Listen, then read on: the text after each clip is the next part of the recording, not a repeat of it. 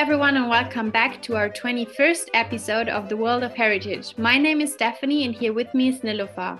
We are students of the World Heritage Studies program at the Brandenburg Technical University, and we started this podcast as our study project for this semester's Queering the Narratives course organized by our lecturer, Mrs. Caitlin Williams, which we also had an interview with for the 12th episode.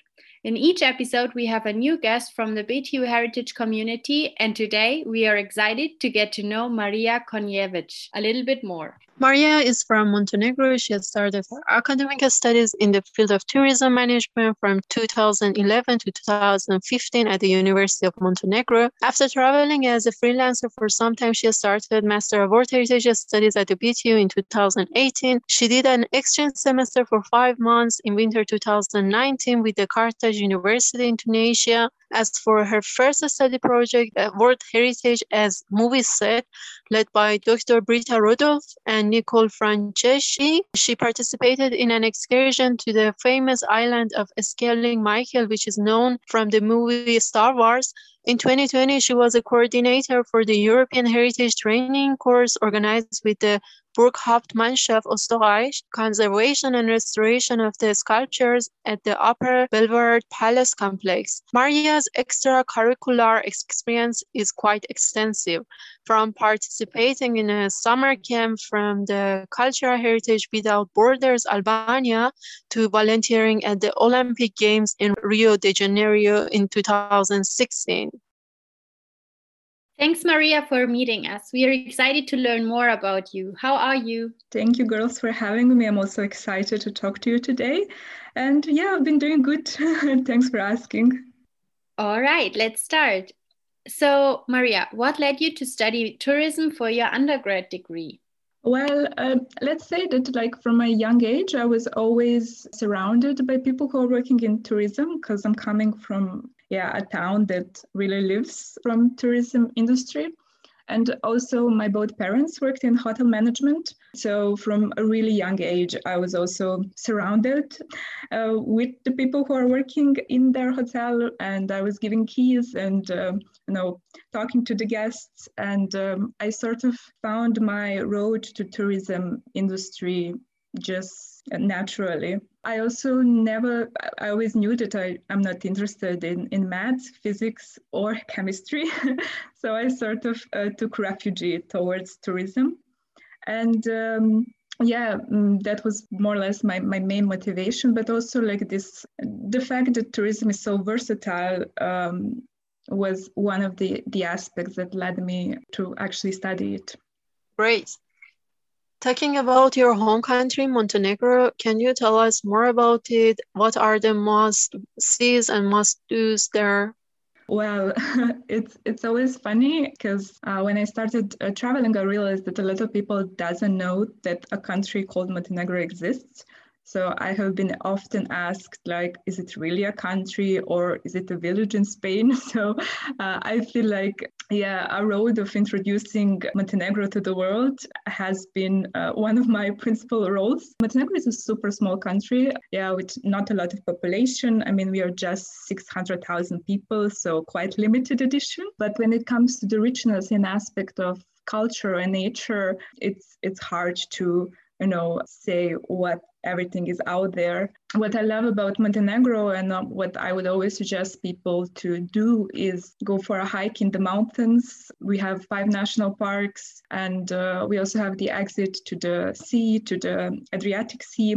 So I think that's one of the biggest strengths of Montenegro, the fact that you can take a swim in the morning and then drive a car for an hour and do a hike on the mountain and enjoy some really good homemade meals and a good glass of homemade wine. I think Montenegro is a really special place in the sense that it really offers you a different lifestyle. When you go there, you definitely have to slow down a bit because everyone takes their time, whatever we are doing, whether it's just drinking a coffee with friends or, sitting next to the sea. So yeah, I think it's a really wonderful place, and I would always suggest people to go there, and maybe I would suggest doing, the rafting on Tara River, The Tara Canyon is one of the deepest in Europe, and it's known for its almost turquoise color of the water. Yeah, I mean, whoever plans to visit Montenegro just can reach out to me, and I will definitely do my best to be a good representative of the country. I will probably come back to that offer at some point. Please. Since you traveled to more than 30 countries, do you remember a certain incident where a heritage site impressed you the most? That's a hard one because I visited a lot of heritage sites, and it's really hard to pick just one. But there was one actually site that literally took my breath away. I was hiking with my sister in it's a natural site. It's called Colca Valley in Peru, in Andes, and it's on, like, you start the hike from a really high point around 4,000 meters, and then you go down to 3 and something. And I mean, with such high altitude comes altitude sickness, and I thought that I'll be just fine. But unfortunately, I had a bit of almost loss of consciousness. I mean, in that sense, it literally took my breath away. But I mean, the site itself, beside my small incident, is an amazing place, as I said, in the Andes. And it's one of the places where you can see a lot of condors. And I mean, the way people live there, it's also quite amazing. There is a lot of these terrace hills for agriculture. It was just an amazing experience. So, I mean, Colca Valley in Peru is a place that I always remember as, beside my little incident, as a place that's just an incredible clash of, you know, people and the culture as well as the nature. Since you also traveled a lot, how did you find all these experiences and how could you reach to them? Well, I mean, I think the fact that I'm like a naturally curious person led me to experience so many things. And of course, I always tried to contribute for the causes that I cared for. And that was also one of my main motivations to participate in a lot of extracurricular experiences, whether it was, you know, volunteering. I spent like 4 months in Budapest volunteering in a hostel actually. And what's really interesting that all of these volunteering experiences are not just about your professional upbringing, but it also has a wonderful personal note, and it definitely made me grow and meet people. And I mean, today, for example, when I go to Budapest, I don't go to hostels, for example, I go to visit friends, and that definitely changes the way you see places. Where are you right now, and what is your plan for the summer semester? Well, currently I'm not in Cottbus, as some students are. I relocated to Göttingen, which is another university town in the Lower Saxony. And at the moment, well, I am working for Simona for the tourism class, and I'm planning to continue working in the upcoming semester as well, though I will be engaged in another project. I also started doing a freelance project that's connected to drafting a policy for Montenegro. I also plan to, when it comes to my plans for summer semester, I applied for being a volunteer as well as a coordinator for the 2 projects organized by European Heritage Volunteers. And I also applied for a potential internship that will start in October, if I get accepted, which is the Blue Book traineeship for European Commission in Brussels. So that's something that I'm quite curious to know, will I manage to get in? So yeah, basically just, you know, navigating through these pandemics by trying to do what I would more or less normally do.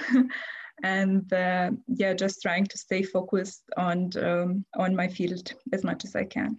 To which European Heritage Volunteer programs did you apply? For summer, I went for 2. One is in Serbia. It's the Studenica Monastery World Heritage Site. I applied to be a coordinator there. And I think beside my knowledge, my obvious language knowledge, I think also I would love to see that place again. I had an opportunity to see it once on a cool field trip. And the second one is in Split, in Croatia, and it's dealing with interpretation. And that's something wonderful that, thanks to Professor Caitlin Williams, I discovered interpretation, and I found this field quite interesting, and I want to learn more. And Split is also a wonderful place to visit. I've been there already, so I know what I still didn't see there. So that's another motivation. So yeah, fingers crossed that I get in. That sounds amazing, both sides. So thanks. We're already done with part 1, and we will take a short break and come back in a second. Stay tuned.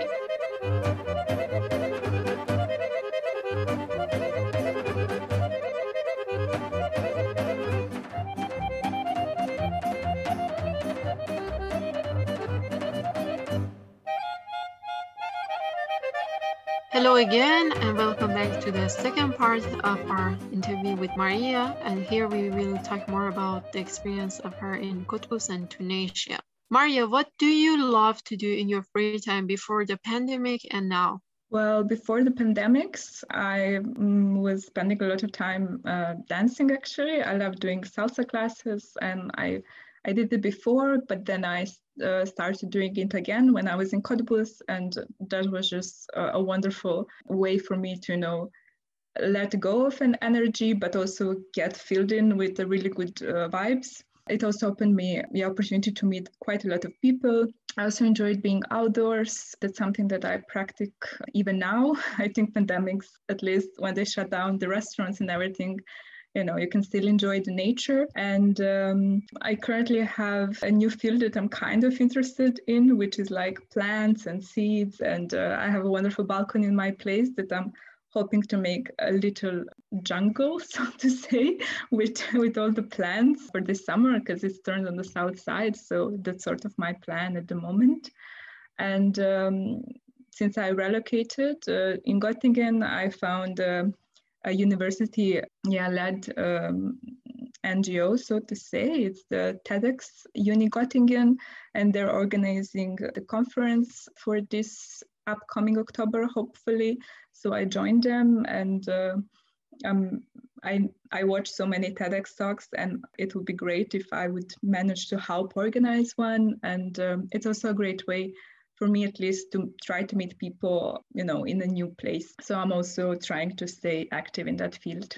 Cool. Very, very cool. So what city or place did you like most traveling around the world and in Germany? That's a really hard question. But when I think about the place that gave me the nicest feeling, I always think about Ilha Grande, which is an island that belongs to Rio de Janeiro state. And the island has a really perfect size. And what I loved about it, it's just this general feeling of relaxedness, and the fact that there is no public transportation, so you have to walk everywhere. And I loved walking through the jungle to different sides of the island, and every side of the island literally has a different type of beach, different type of sand, and I really loved visiting that place. I wish I could stay even longer there.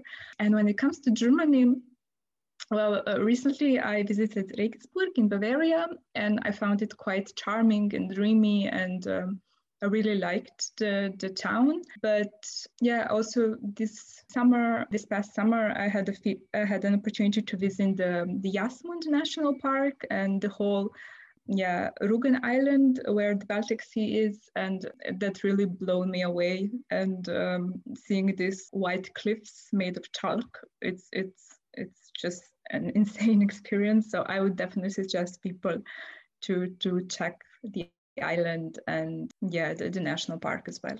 What about the cultural clashes that you faced when you arrived in Germany and later moving to spend a semester abroad in Tunisia? What were the challenges that you faced? Well, I think it's hard to compare in a way.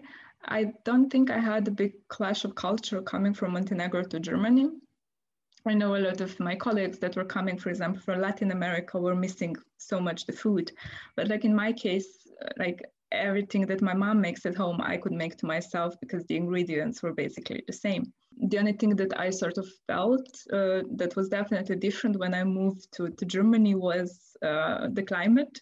and not just weather-like, but also when it comes to the people sometimes. I mean, coming from a really warm south where, people are super friendly and outgoing, coming to Cottbus was a bit of a change. But I mean, you also learned that the reasons behind that, so you understand why people have specific way of behaving. And when it comes to Tunisia, well, it's a really different world in a lot of ways. But again, coming from Montenegro, which is also a Mediterranean country, to just the other side of the Mediterranean, I could find so many similarities. Like, the way they take their time to enjoy it with, having a coffee or having a really nice meal, or you see influences of coming from Italy. I wouldn't call it actually a clash of culture. It's more like a merge of cultures. And I really loved Tunisia because of that specific lifestyle that they have. And I really enjoyed my time there. And I find it quite uprooting personally in this cultural aspect, because I'm not sure would I go there if it wasn't for this exchange semester, but it definitely made me want to see more of this North African region. I mean, Africa in general, definitely. What did you like the most about your Tunisia exchange experience, and why would you go there for vacation? I think just being introduced to their whole country was amazing for me. The food is also quite amazing. I mean, coming from Montenegro, we don't eat so much spicy food. I mean, for us, spicy is a bit more pepper or something like that. And but Tunisia introduced me to harissa, for example, which is this really spicy paste made of paprikas that they put everywhere. And at the first, I couldn't eat it, and slowly I got adapted. And after I left Tunisia, I came home with 3 jars of harissa because I couldn't be without it. I really like how they really live their history every day. You see the way they speak. For example, in one sentences, they speak, they put a bit of French, a bit of Arabic, a bit of English, and it's such a historical travel through their language. I was amazed by their heritage. I had a chance to visit Roman ruins, and I also felt a bit sad in a way that Tunisia is not seen. I mean, they are a major tourism destination, but because of some other concerns, they are not that popular in the world. But the things that they have there are just, I mean, I always urge people to actually visit it, because, I wish people could see through my eyes what I experienced there. I also really liked the place where we lived, Le Cram, because it was a really nice neighborhood in the sense that it's a neighborhood where Tunisians live and work. And we were never living in, these richer neighborhoods that also exist, but we were always surrounded by people, have normal life habits in the town, and commuting with the train as well. And I loved our neighborhood specifically because it really showed us 2 wonderful places. One of them is this bakery shop where you can buy perfectly made cookies with dates, and the second one was one of the best kefteji places that I ever had, which is a really tasty dish with a lot of veggies that are deep fried. Super unhealthy. Don't ever look how many calories are inside, but just enjoy the meal. And as I said, I mean, Tunis really opened my eyes. It's not like everything was perfect, but when I look back and reflect on the experience, I really enjoyed it. So definitely, if anyone wishes to apply, please let me know. Many thanks for giving us all this information about Tunisia. I'm really curious, that. So we will be back for the third part. Stay tuned.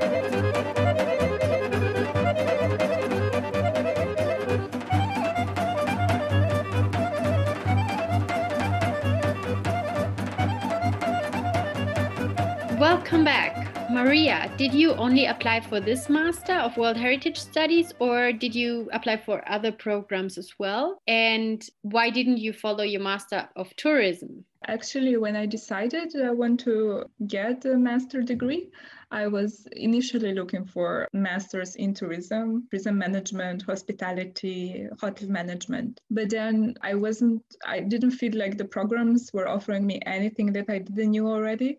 And to be honest, they were also quite expensive for me at that point. And then I switched to looking more like culture, heritage related. And all of a sudden, I found myself at the BTU website reading about the World Heritage Program. And I was also trying to find out more information about it. And they also have like these YouTube videos where students are talking about their experience. And I really felt for the curriculum. I mean, the fact how versatile is it, and the fact that I could also apply with it with my tourism degree was, one part of the reason why I applied for it. Another part is also the fact that, like, as I said, the economical side was good for me.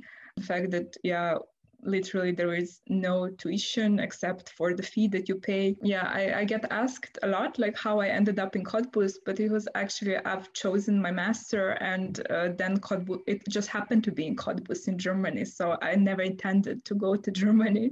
It was just my previous choice of what I want to do led me there. During the time that you were doing exchange in Tunisia, what courses did you like the most, and can you explain us about different categories? Well, we had 4 or 5 courses, if I remember correctly.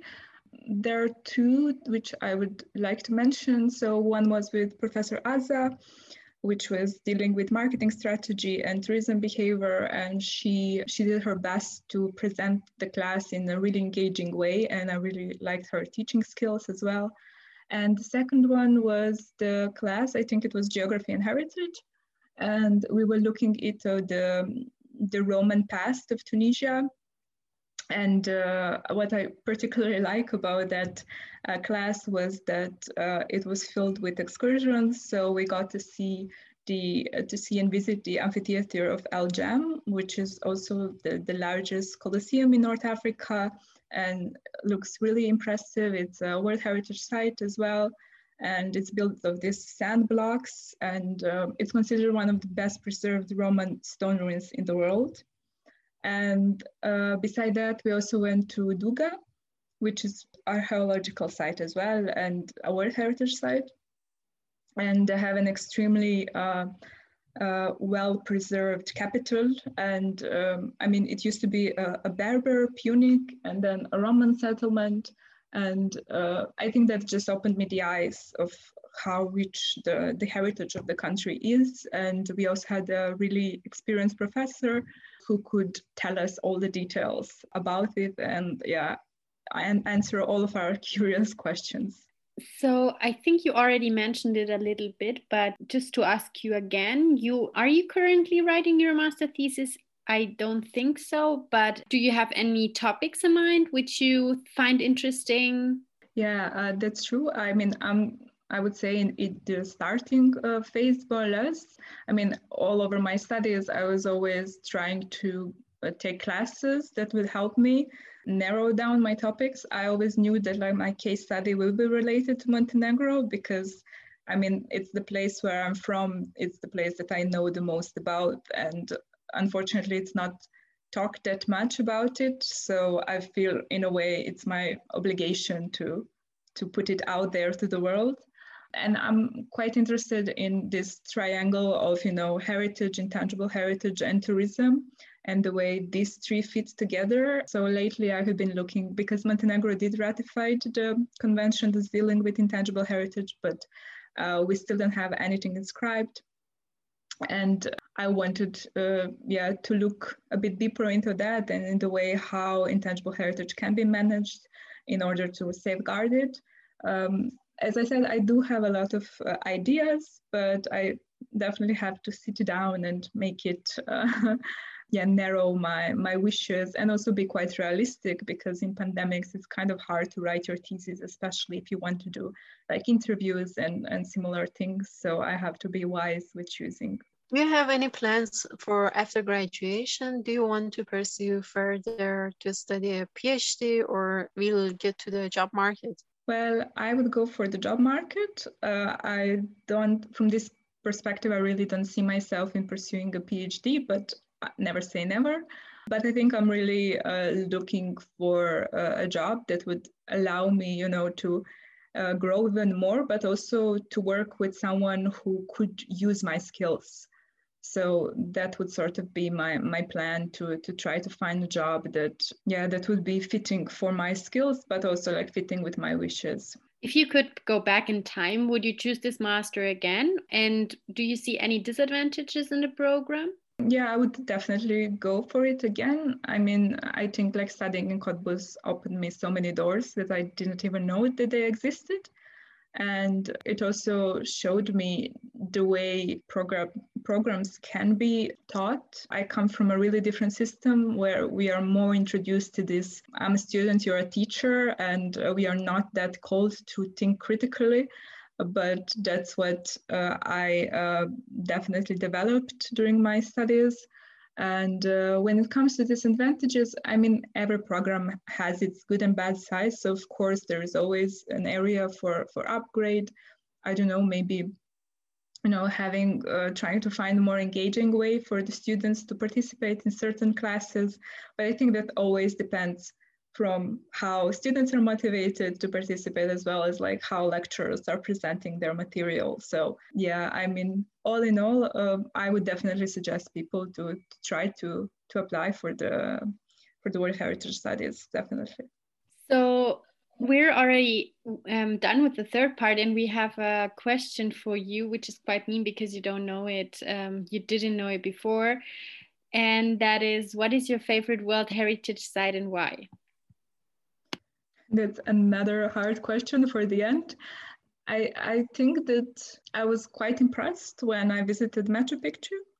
And I think it was more because when I was, I think, a primary school student, we had this picture of Machu Picchu on our front page of geography book.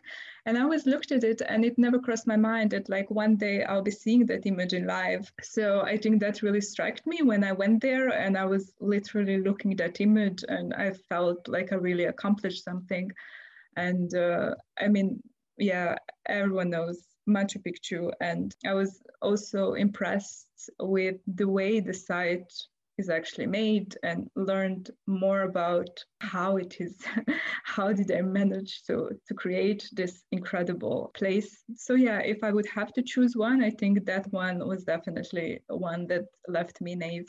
Yes, I have visited it before and I feel like you. It was really impressive. So Marija, thanks so much for your great answers and sharing your thoughts and stories with us and everyone who is listening. It has been a great pleasure for us to listen to your stories, and we hope that the pandemic gets over soon so that you can go to Split in Serbia for the Europe Heritage volunteers, and also that you can achieve all the things you just told us and maybe go to Brussels in October. It was a great pleasure to get to know you a little bit more. Thank you both for inviting me, and I hope my stories will be interesting to your listeners. And as I said, if you have any questions about Tunisia, European Heritage Volunteers, or whatever you heard me mentioning, please reach out to me and I will gladly guide you to do the same. Thanks a lot. And thanks also to everyone listening to us and supporting us along the way. We have had the pleasure to get to see our classmates and get to know them more. And we are happy to share their stories with you guys.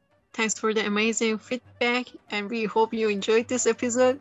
If you haven't done so, you should also listen to the other podcasts with, for example, Idil, Bisrat, Shalil, or Helena. For the next episode, we will have a chat with Farzaneh. She is a third semester student in the World Heritage Studies as her second master after studying a Master of Tourism Management and Marketing at the Allama Tabatabai University in Iran.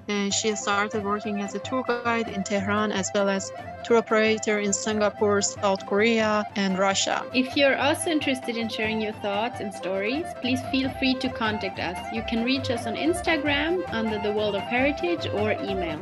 Thanks again for listening and stay well. Bye!